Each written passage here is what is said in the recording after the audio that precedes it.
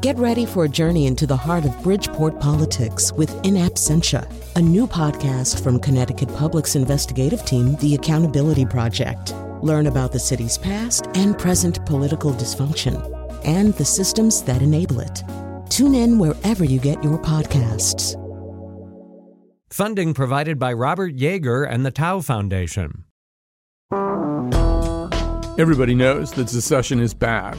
Or is it? I mean, this is a really big country. It's amazing that a country of our size and complexity has held together with only one fairly notorious instance of secession. So today on the show, we're going to explore that idea. What if another part of the country wanted to secede? What if California, well, California does to some degree, want to secede? What would happen? Is it legal? Is it possible? How would it change things?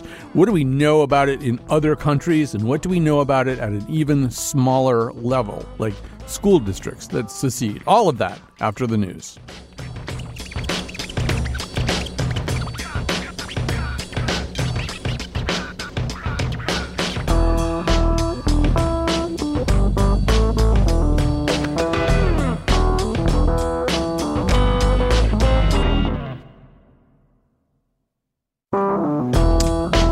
And we're on the air. I'm so excited. So, when it comes to the idea of secession, I should say that, first of all, where I'm sitting right now, it's a medium-sized walk to what is probably the first place where secession was seriously contemplated in the history of the United States. That would have been in downtown Hartford, and what we now call the Old State House, where the Hartford Convention was held. These were basically New England Federalists who were united in opposition to the War of 1812, not too happy with the Democratic Republicans. And yeah, they really did talk about secession. It's hard to know how far it went or how seriously to take it, but it was certainly, there was secession in the air, shall we say. And they were even, in some cases, some of them had talked about the practicalities of it, and some of the other ones have said, well, we can't do that. We can't seize federal funds that we have and seize customs houses. We can't do that. But, New England, you don't think about New England as a place for that. Although, in 1977, the islands of Martha's Vineyard and Nantucket, with a combined population of 6,000 people, actually voted to secede from the state of Massachusetts because they didn't like a redistricting plan that would reduce their representation in the state house. And it isn't New England exactly, but Staten Island also tried to break away from New York City in the 1980s. And early 1990s, there was a 1993 referendum. 65% voted to secede. Implementation was blocked in the state assembly. So, we're going to talk about secession writ pretty large on this show, and also towards the end, writ very small. But don't imagine that secession is such an incredibly far-fetched thing that it's not worth talking about. And to hammer that point home is our main guest on the show today. He'll be with us for the first two segments. Francis H. Buckley, a foundation professor at the Antonin Scalia Law School and George Mason University, as well as senior editor at the American Spectator and a columnist for the New York Post. If you're probably kind of picking up the idea, he's probably a little bit on the conservative side. His latest book is American Succession, The Looming Threat of a National Breakup. Francis H. Buckley, welcome to our show. And we have him via Skype, but I'm not hearing him right now. So let's sort of try to figure out what's going on with that. You guys will let me know when he's ready to go. I will also say, I'll say a couple more things just while we figure out where Francis H. Buckley is. While eulogizing John Brown in 1859, obviously the most notorious case of secession would be the Civil War. I hope we all know that and agree about this.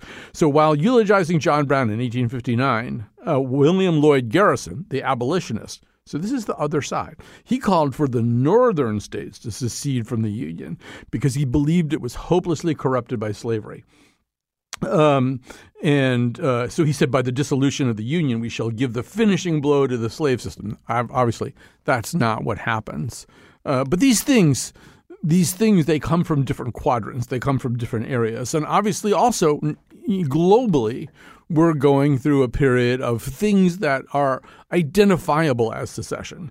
So you've got Brexit, obviously. You've also got a Scottish independence movement, which is newly revived now that Brexit is firmly and finally implemented. You've got the Catalonian secession movement in Spain. You've got Hong Kong with an independence movement.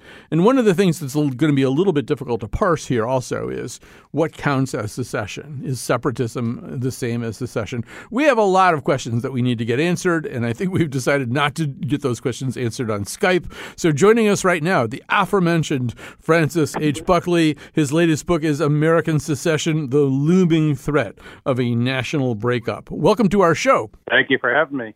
So let's maybe just begin with the thing that everybody says when we mention to them that we're doing this show. Not everybody, but they say it's impossible, right? It's illegal. It's impossible. It can't happen in the United States for reasons having to do with law. So what's the answer to that? Well, there really are a number of ways in which it could happen. I mean, my book was kind of a how-to guide as to what might happen. And look, we've been through, two secessions. 1776 was a secession. Mm-hmm. That was a good one. 1861, not so good. And there are secession movements all over the world, and we're really over big and kind of ripe for it. So, if push came to shove, what you would expect would be one state. I mean, imagine a state like Oregon after, let us say, Trump gets reelected and gets a couple more seats in the Supreme Court, and people in Oregon say, well, that's it, we're out of here. And the rest of the country says something like, don't let the door hit you on the way out. That would just begin a process of negotiations. And look, I moved here from Canada, so I saw all this. And you'd be surprised how quickly it just comes at you. I mean, at one moment, people in Canada are saying, hey, we should prosecute this guy for sedition.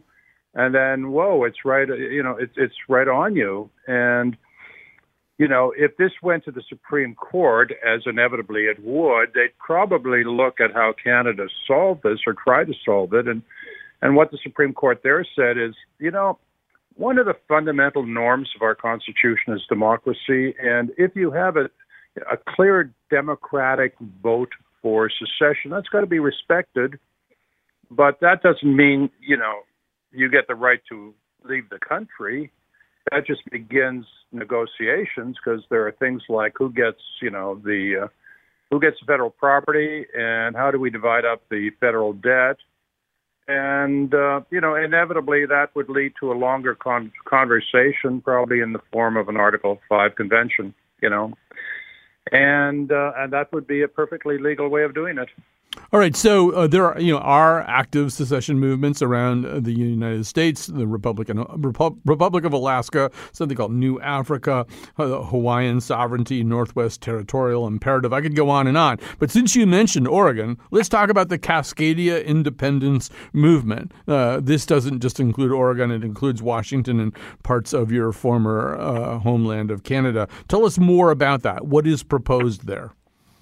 Well, it's kind of a work in progress. I mean, they've got their own national anthem, which is kind of yucky, and they've got plans for a greater Oregon, which would include parts of Idaho. And meanwhile, Eastern Oregon, which is conservative, is talking about breaking away from the Pacific Coast, which is very liberal. So, one thing that could happen in all of this would be an acceleration of split-ups within a country. Oregon being one example. Another would be California. They got Calexit. The Calexit movement kind of had a problem when one of its founders moved to Russia. Right. And actually, we're going to deal in the second segment very specifically. We're going to have you and somebody from Calexit really kind of zero in on that. So let's park that one for a second right now. Well, if these movements are afoot, why are they afoot? I mean, why in 2020 would there be a bunch of different potentially secessionist movements afoot in the land?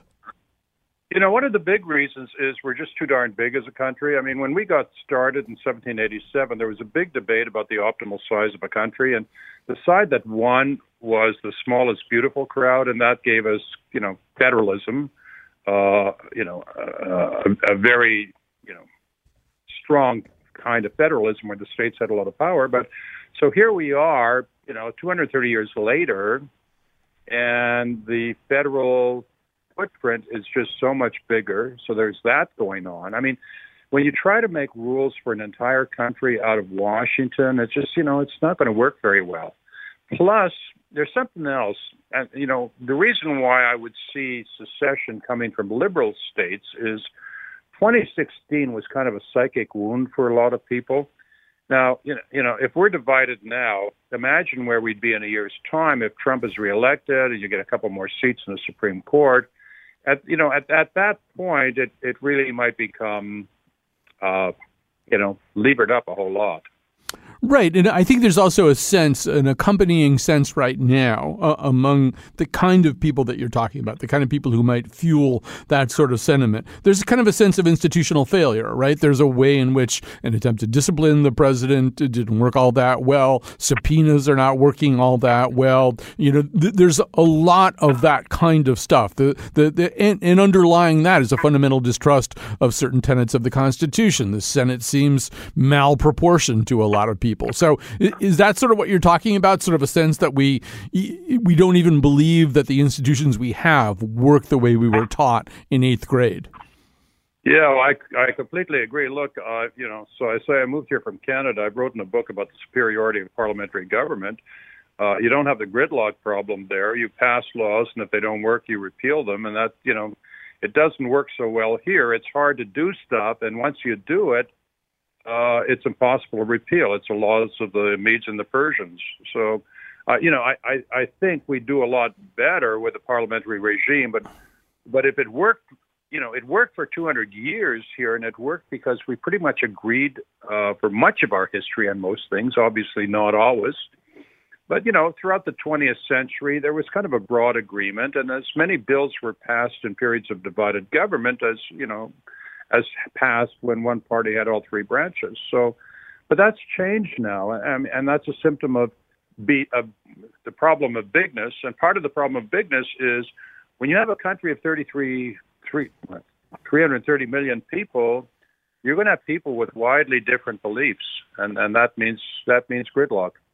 Let's hear, Kat and Frank, what those widely different beliefs sound like. Let's hear some of the voices of secession. If people at home in Texas were to want to secede from the United States, would you feel the same way and say if they want to do it, they should? Texas would never do that if I'm president. What about Vermont? They like me. Vermont also. It's very American to talk about secession. That's how we came into being. 13 colonies seceded from the British. So secession is a very much of an American principle. Asserting sovereignty of a state is essential to put our country back on the right track. Is a date set for secession yet? Fact of the matter is we are very proud of our Texas history, and people discuss and debate the issues of can we break ourselves into 5 states? Can we succeed? What about all the strong endorsements we have given of those republics that seceded from the Soviet system? We were delighted with this. We never said, oh, no, secession is treasonous. No, secession is a good principle. So some of those voices, you probably heard President Trump declaring Texas would never secede, and neither would Vermont. And then you heard Ron Paul, Rick Perry, Greg Abbott. So this is an interesting part of this, Frank, is that secession doesn't necessarily secession itself as an idea doesn't have a politics. You might not have heard me say this at the beginning, but William Lloyd Garrison at the time leading up to the Civil War was suggesting that the North ought to secede because the country was hopelessly corrupted by slavery. There's a way in which secession fits into more of a psychology than a partisanship. Yeah, it is that. By the way, those voices, I was listening and I thought, boy, who are these bozos? And now you tell me it's our elected leaders. Right. Well, of course, I should have guessed. Yeah, it's psychological more than anything. I mean, you know what really influenced me? I read James Buchanan's last State of the Union message, and, universally considered one of our worst presidents. But what he said made a lot of sense. What he said to the South is, look, hey, things are great. We had a great harvest. You guys have no right to secede, and you have no reason because no country better protects slavery. And he was right there. But nevertheless, you want to do it, and I don't get it. So what am I supposed to do? Am I supposed to send in the army? I think that if it comes to the point where the only thing that keeps us together is the army, I don't want to go there. And that made a lot of sense. So, by the way, if this ended up before the Supreme Court now, I think they'd hesitate before they give whoever the president is effectively a loaded pistol. You know, we don't. It wouldn't be war. Mm-hmm. You know, I think we went through this in Quebec, and what the Anglos in Quebec objected to was something called Bill 101, which was kind of a, francophone triumphalism. And the Anglos called it Bill 401, which is the name of the highway between Toronto and Montreal. So, what happened is like 300,000 English speakers moved to Toronto, where they wouldn't have biculturalism and they wouldn't have good bagels, but hell, they were going to move. So, if this sort of thing happened, expect that what we'd see would be what we're seeing now is sorting out of people between California and Texas and so on. So, buy stock in U-Haul is my recommendation. Right. And actually, the bagels are currently threatened by the anti-fireplace smoke laws anyway. Who knows how much longer that's going to last in Montreal.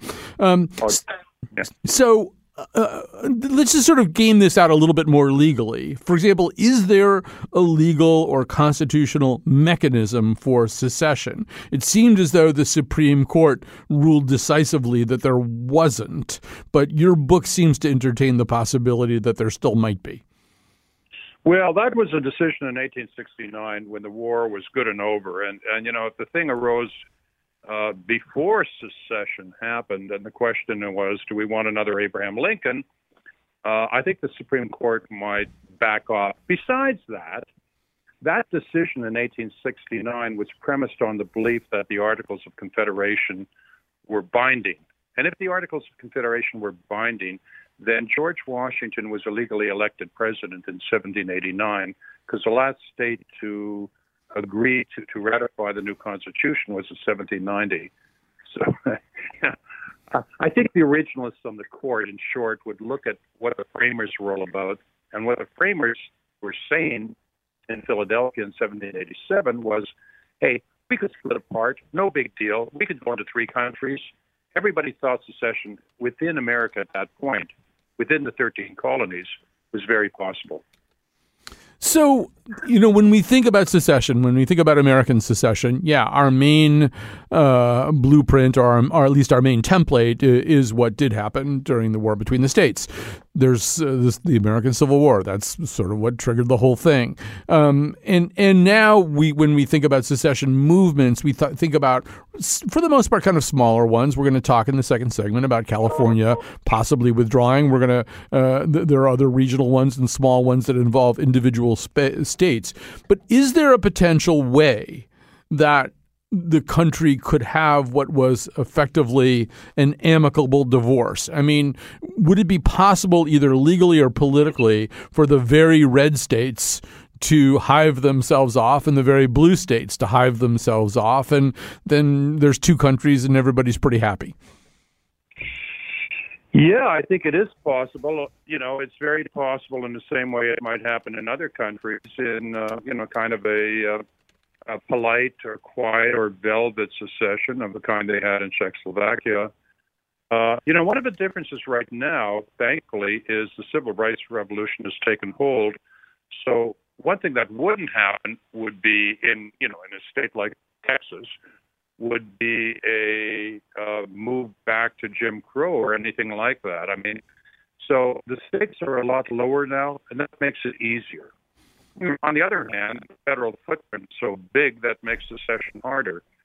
It really would require extensive negotiations between the parties. One thing that might happen that I ended up talking about at the end of my book would be kind of a renewal of federalism. I called it home rule, what the Brits offered the Irish in the 1880s. An acknowledgement that different states might want to go different ways in a variety of issues that don't threaten the continued existence of the United States. We don't want to have to get a passport to visit Disneyland, right? But then again, if you're in the Schengen zone in Europe, and you're French and you want to go to Italy, you don't need a passport. And we don't want to have customs barriers. But then again, if what you want is a customs union, that's not a nation. That's like NAFTA. But there are things like that we'd want that we could do while still tolerating greater differences between people in different states. Well, and in part because the stakes are lower. It seems as though we experiment with that. I want to come back to what you mean by the stakes are lower in just a second, but it seems like we experiment with that all the time. For example, right now there's a tremendous amount of tension between states that contain sanctuary cities, states who have overall even a statewide immigration policy that radically differs from the immigration policies of the Trump administration. The Trump administration's response right now has been, among other things, to cancel global entry programs for the state of New York. But even more significantly, they're talking about withholding other kinds of criminal justice funding from those states that have a different immigration policy. You don't follow our rules, you don't get this other kind of crime-fighting money. So, maybe ideally what we want to have is a republic that's elastic enough so that you can go your own way on certain things, effectively nullify or have home rule over ideas, federal ideas that are repugnant to you. But as we look at it in play, I don't know, how elastic, Frank, are we really? Yeah, well, immigration's a good issue. What's going on in California right now, the sanctuary state idea, is what James Madison called interposition, and he thought it was great. He thought that if a state thinks that what the feds are doing is crazy, the state should have a role in kind of doing whatever they could to block the federal law legally within their state. So we've got a real history of that sort of stuff going on. And mind you, immigration's a tough one because if you're an immigrant to California, you're an immigrant to the United States. So they have this in Canada. Quebec has its own immigration policies. But, when you get into the details of how it works, it's really pretty complicated. When you said before, you used that phrase a couple of times, the stakes are lower. What do you mean the stakes are lower? Well, I'd like to think that the civil rights, people who might object to, say, Texas secession might think, oh, my God, they're going to go back to slavery. Well, no, okay? Not only that, they wouldn't be going back to Jim Crow, all right? We've had a real sea change in the way we think about basic policy issues since over the last 50 years, thankfully. And I don't see any movement anywhere apart from utter crazies to change that. That certainly doesn't describe Texas, okay? So there are differences, but it's not like 1861 in that sense. So, don't get me wrong. I'm happy there was a civil war that ended slavery, as painful as that was. But I don't see the call for anything like that right now or any concern about that sort of thing like 1861. We should say, if we haven't said it already, that despite having written, in your words, a book that provides a blueprint for secession, you don't like the idea of secession, right? You don't think that's, in fact, a particularly healthy path for this nation to go down. No, I'm nostalgic for an earlier period in American history where we all came together. There was a tremendous sense of that after 9/11. And for most of our history, the idea of secession would have been, most of the 20th century would have been utterly nuts. We had a strong sense that America was united and that we were a good country. And one of the things that's happened is the idea that we're a good country is under attack from a lot of people, the cancel culture. So, if you buy the idea that, that America is basically a vicious country, I don't know why you'd want to be a part of it. And if you think that the other people in America are basically deplorables, why would you want to live in the same country as them? Right. It seems as though the larger stressor may be, we talked about a distrust of federal institutions or a notion that federal institutions don't work right now. States may ultimately decide, wow, this they can't even protect our health as well as we'd like to do that. We think on a smaller level, you said at the beginning, we're over large. Well, it might be easier to keep coronavirus out of New England or Cascadia. There are ways in which we have other common enemies that are not like 9/11, not like the Cold War, but common enemies that may suggest to us we're better off being smaller.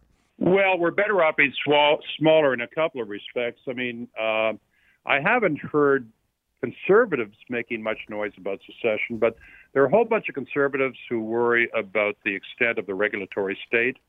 And what they're talking about is the Code of Federal Regulations. So, secession within a state would be something like Brexit. You'd get out of, all the regulations Britain's complained about from Brussels. You'd also, there also are conservatives who worry about corruption in government. There are a lot of Americans who worry about corruption in government. But what they're talking about is K Street in Washington. They're not talking about Dover, Delaware. Now, you got some libertarians, and boy, in Quebec, a lot of libertarians thought the idea of getting rid of one entire level of government at a crack that would be just great. So, there would be a constituency for this. And then you have some people who rail about what they regard as the excesses of liberalism within their community, which is not something that you can blame the feds on over much. But nevertheless, that's a problem of bigness when you try to put everybody together. I mean, somehow it all worked out in Canada in the end. I mean, a lot of compromises were made. And, maybe we had too many, lovers in common with people on the other side. Or just, I had plenty of colleagues who were separatists, and we were going to get along, period. Right. All right. I don't see that now. Even dating apps are divided. Right, but and it turns out national anthems in the case of Cascadia. All right, we're going to grab a quick break here. We've got Francis H. Buckley with us. We're going to be joined by a proponent of California secession. Marcus Ruiz Evans will join me and Frank Buckley right after this. Is tradition continuity? I pity the country. I pity the state and the mind of a man. All right, we're back. First of all, thanks to Josh Nalea, the producer of this episode. Kat Pastor is on the board, making everything sound great. Tomorrow, our cultural roundtable, The Nose, will re-coalesce here on the air. All right, so Francis H. Buckley is here with us, foundation professor at the Antonin Scalia Law School at George Mason University. His latest book is American Secession, the looming threat of a national breakup. Joining us now is Marcus Ruiz Evans, co-founder of the Yes California movement, the largest and most widely known community of activists who believe that California should be an independent country. He is the author of California's Next Century. So I'm going to start with you, Marcus Ruiz Evans. Maybe just explain what Yes California is and how it got that name. Yes, California is the idea that California would be better as a... first, thank you for letting me come on. Professor, great to speak to you again. I really appreciated our interview before, and thank you for personally acknowledging our movement in your book on page 19. Really appreciate it. To answer your question, Yes, California was originally called Sovereign California. It goes back to 2014. 2014, when Obama was around, a bunch of Californians thought, you know what, we're a donor state, and we're held back by trade deals. There was another professor who pointed that out. We'd be better off independent. Trump got elected. We really grew very large.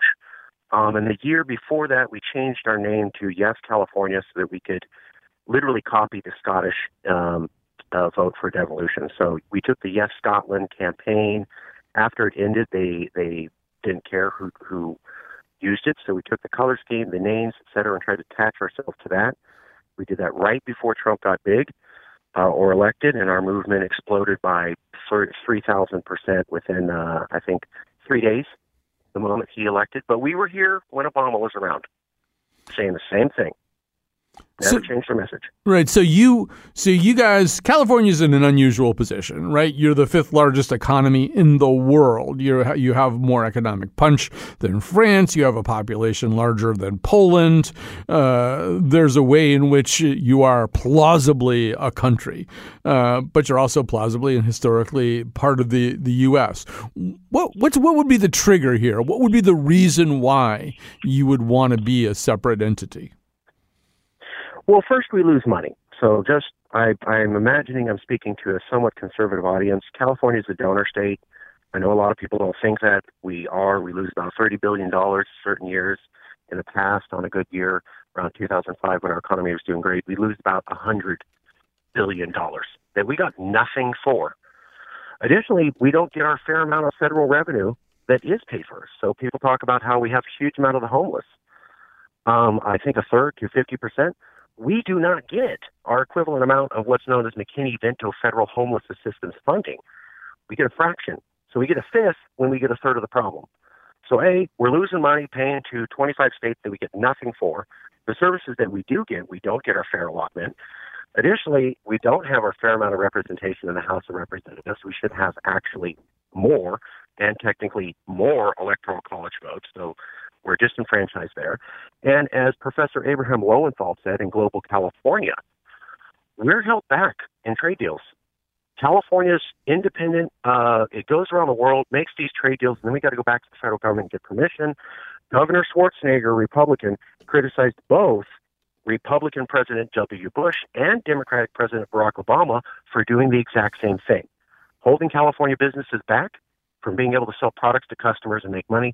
We lose billions of dollars there. So we're ahead of America in international trade and regulation. It's holding us back. We lose billions. We lose billions as a donor state. We don't get our fair amount of revenue. And we're kind of trash talked routinely. I mean, Fox News has done a survey. I mean, it is a little funny, but Fox News does a survey every couple of years, going back to 2012, where they say, who would you like to get kicked out of America? Guess who's number one? Every single time. Well, so to that point, and by the way, Marcus, I just want to say, you're on a public radio station in Connecticut, so chances are you're not speaking to a conservative audience. But anyway, okay. Sure. let me go back over to Frank here, because, so Frank Buckley, per the remarks he just cited from Fox News, I mean, if California wanted to secede and could, in fact, effectively secede, I mean, the people standing up and clapping would probably be the people. We would probably start with President Trump, right? Nobody would be happier to see them go. Well, that's very possible. I mean, you take a look at the electoral map and say, sayonara. There's the economic issues are really important. When there was a Quebec secession movement, the Federalists in Quebec noted that Quebec was a net recipient of federal money. And so they came up with a slogan of profitable federalism. And so what Marcus is talking about, and by the way, good to talk to you again, Marcus, what Marcus is talking about is profitable secession, right? And I'll add one other thing to it. We've got this huge military, and there was a popular reaction against this in 2006, the congressional in 2016. And what are we getting for it? I mean, do we really need to spend all that money to protect America? California doesn't. And using numbers provided by the LA Times, I calculated that if California could zero out its share of the military budget, that would be enough to fund a national health scheme in California. So you put that deal to California voters, and I would think they'd be tempted. Well, we'll find out whether they're tempted, right, Marcus? There's going to be a referendum, the day after Election Day in 2020? Is that how this works? Yeah, we filed about 10 initiatives here in California trying to prove that you can legally move to be a nation within the law, proving that point. We've been doing that since 2014. It's about 47 days average time for when you file to get approval. That means August 31st, 2020, we file. And November, the day after Trump is reelected, which we predicted, the initiative will be here to secede. I got to point out something that I talked to the professor about, and this is the big secret in the room. Maybe, hopefully, this show can get the news out. The reason that Californians aren't talking about Calexit more, they don't think conservatives and Americans will let them go. They're told by LA Times and San Francisco Chronicle that people throughout America love us and would be weeping in the streets if we left. Now, when I talk to Professor Buckley and other conservatives, they laugh at that, and they go, of course you could get the votes tomorrow.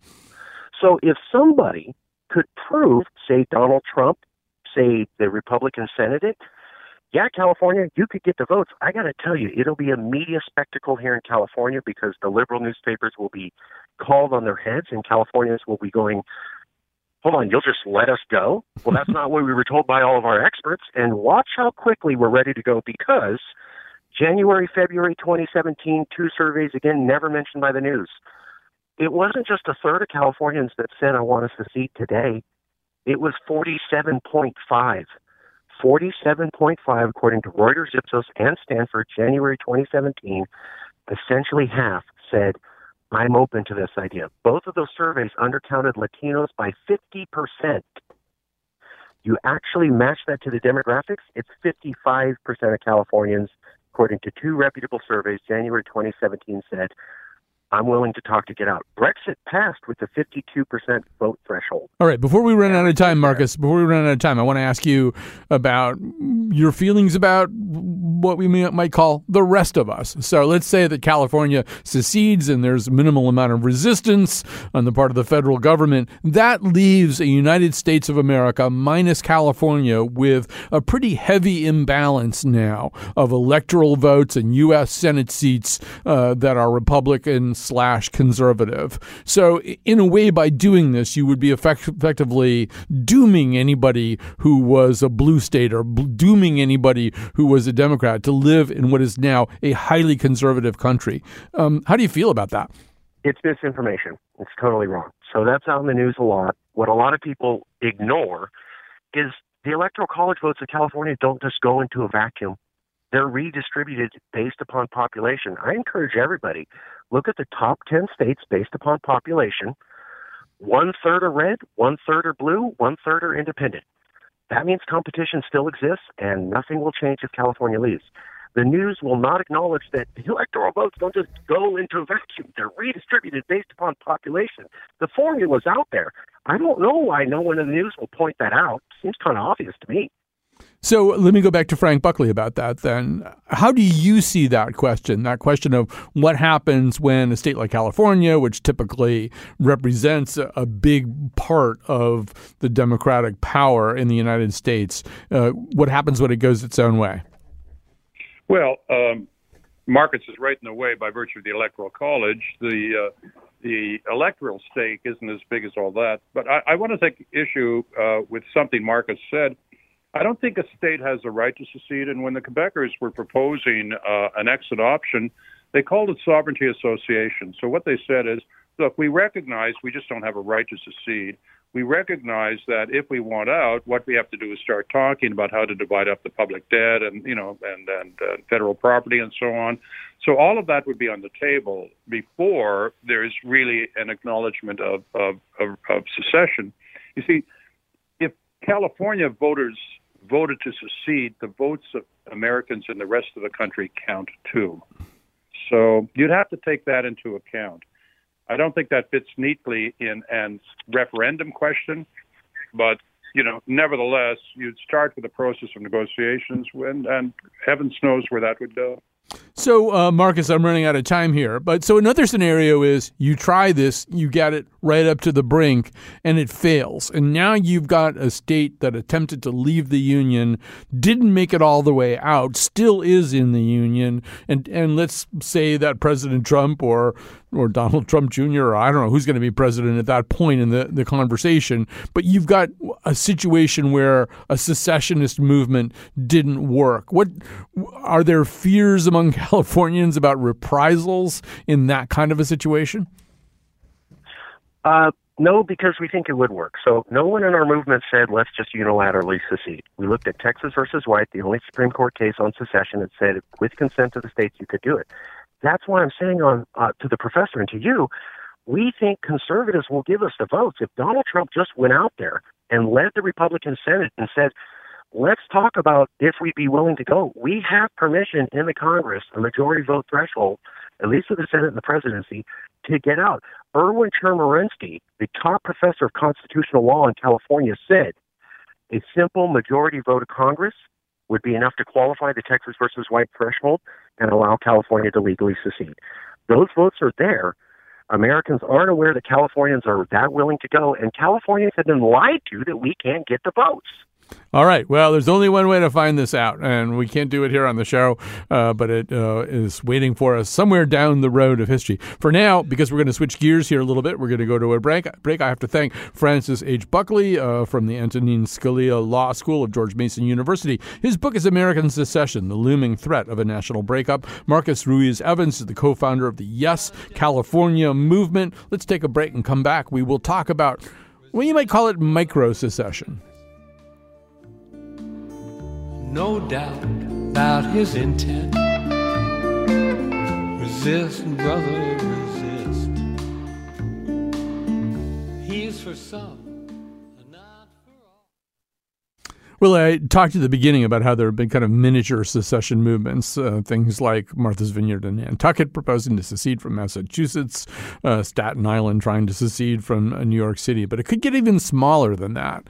For example, maybe a bunch of anti-vaccine people will want to secede. You have the People's Republic of Measles, but probably not. And probably it's going to break down among, in fact, lines that have to do with where people go to school and what kind of schools they go to, just in a different way. Joining us is Erica Frankenberg, professor of education and demography in the College of Education at Penn State University, focusing on racial desegregation and inequality in K-12 schools. Erica Frankenberg, welcome to our show. Thanks for having me join you. So this is not a theoretical conversation about whether or not school districts can secede, so to speak, whether school districts can differently constitute themselves. This is something that happens. Explain to us how and why it happens. Right. In fact, we have been studying this recent secession since 2000, looking at where this is happening and what the impact is. And we've seen about 50 districts have seceded just since the year 2000, including a number clustered in the South, where we see that usually the communities that are seceding are forming their own separate school district from a larger countywide district, tend to be more, have a higher white percentage and are more economically advantaged. So, and explain maybe how does this process get initiated? In other words, how, maybe even just take one of the examples you've studied, and we should say that more than 70 communities since 2000 have tried to secede, and nearly 50 have succeeded in seceding. Give us a sense. How does the ramp up to this go? Yeah, I got interested in this first because this was actually a process I saw starting in the county that I grew up in. I was educated in Mobile County Public Schools in Alabama, and one of the things that I knew from the research literature is that school desegregation was enabled in part by the courts there, but also in part by having a county that contained both the city, which was had higher percentage of black students, and then surrounding county with white students. And so that enabled the schools to mix them. I saw this white community that was now looking to form its own school district. And what happens is this is sometimes initiated by the mayor, business leaders who see this sometimes as almost an economic development issue for a community, that having your own municipal schools will allow you to decide what kind of resources you put into it. Depending on the tax base in your community, it might mean that you're able to allocate more resources to schools. And so it can be something that at least looks to be attractive for these community leaders. The state, and each state has its own laws in terms of which communities are eligible, under what conditions, what the process is. Typically, there's a consultant that's engaged to try to say, yes, you have money to support this. And so that's kind of how the process goes. It has kind of a pull the ladder up feeling to it. And we should say that here in Connecticut, it would probably be impossible simply because we have an unusual state constitutional mandate for the provision of education. That's occasioned 2 or 3 of these landmark lawsuits like Sheff versus O'Neill that argue effectively that students in cities who aren't getting the same education deserve the same education. But apparently that's Erica, that's the reality that I know. Apparently, in lots of other states, it's okay to begin having this conversation. What if we could give this one group of presumably considerably more affluent students a much better education, declare them a school district of winners, and presumably implicitly declare other school districts of losers in this equation? I mean, first of all, am I seeing it wrong? Do I have my Connecticut goggles on so that I'm missing something here? Well, I will point out one thing for Northerners to consider, including people in Connecticut, is that to some extent these boundary lines that are being constructed in the South, separating communities, have already occurred in places like Connecticut. You know, each municipality, I believe in Connecticut, is able to have its own school district. I know I'm in Pennsylvania. There are 500 school districts here. I think in New Jersey there's over 600. And, New Jersey is not a huge state, right? In Alabama, even with a secession, there's still under 140 school districts. And so I think that's one important thing just to clarify, that to some extent these boundary lines already exist in the North, and those are really important for us to think about the implications of them. And certainly Connecticut, because of the Sheff case, has been thinking about them. But I think your other point about what are the implications for drawing these new boundary lines along boundaries that oftentimes correspond with race and class, and then what that means in terms of the resources we provide, the way in which residential sorting then takes place, those are really serious for us to consider. There is a very colorblind, individualistic ideology that underlies them that says that I want to provide my resources to support schools for kids that look like me, rather than thinking about the entire region's children as those who are deserving of the same type of educational opportunity. And so those are really important implications for us because of the role that public schools play in educating future citizens and workers for our democracy. So one of the places that this is unfolded in different ways, one of the states where this is unfolded in different ways, is in Tennessee, where you've got both situations in Chattanooga and in Memphis. And these may be somewhat different stories. On the other hand, once again, these do seem to be stories about sort of new, predominantly white and affluent school systems being formed in a way that would exclude people from other kinds of realities. Absolutely. And what we see that is really important for us to understand is the framing that these communities are using to try to justify the reasons for seceding, the reasons they're justifying both to local residents and actually suburban Memphis folks went to the state legislature to change the state law to permit the suburban secessions to occur. And so there is this new ideology that has particular resonance in our sort of post-racial society that allows us to justify these moves in terms of local control, which, is really hard to argue with on some level if we don't think seriously about the fact that white affluent residents exercising local control can mean that other residents aren't able to have this similar kind of local control, but may have the same desires for educating their own kids. And so one of the things that we've really been studying, in addition to the empirical impact on segregation, both in schools and also in residential patterns, is to try to understand how communities talk about this and really unpacking, if they're talking about local control as a justification, what does that mean?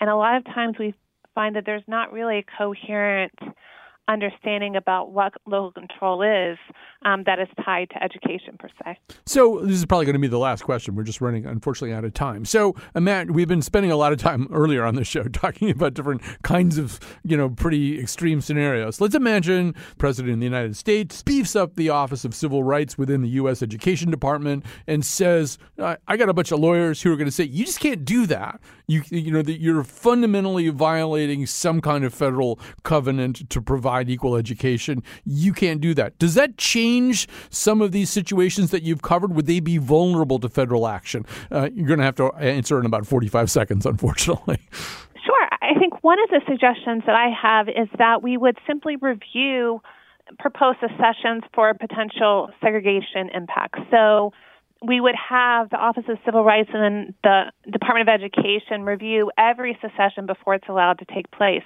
There was a 2018 example in which the federal courts refused to allow one secession in Alabama to take place.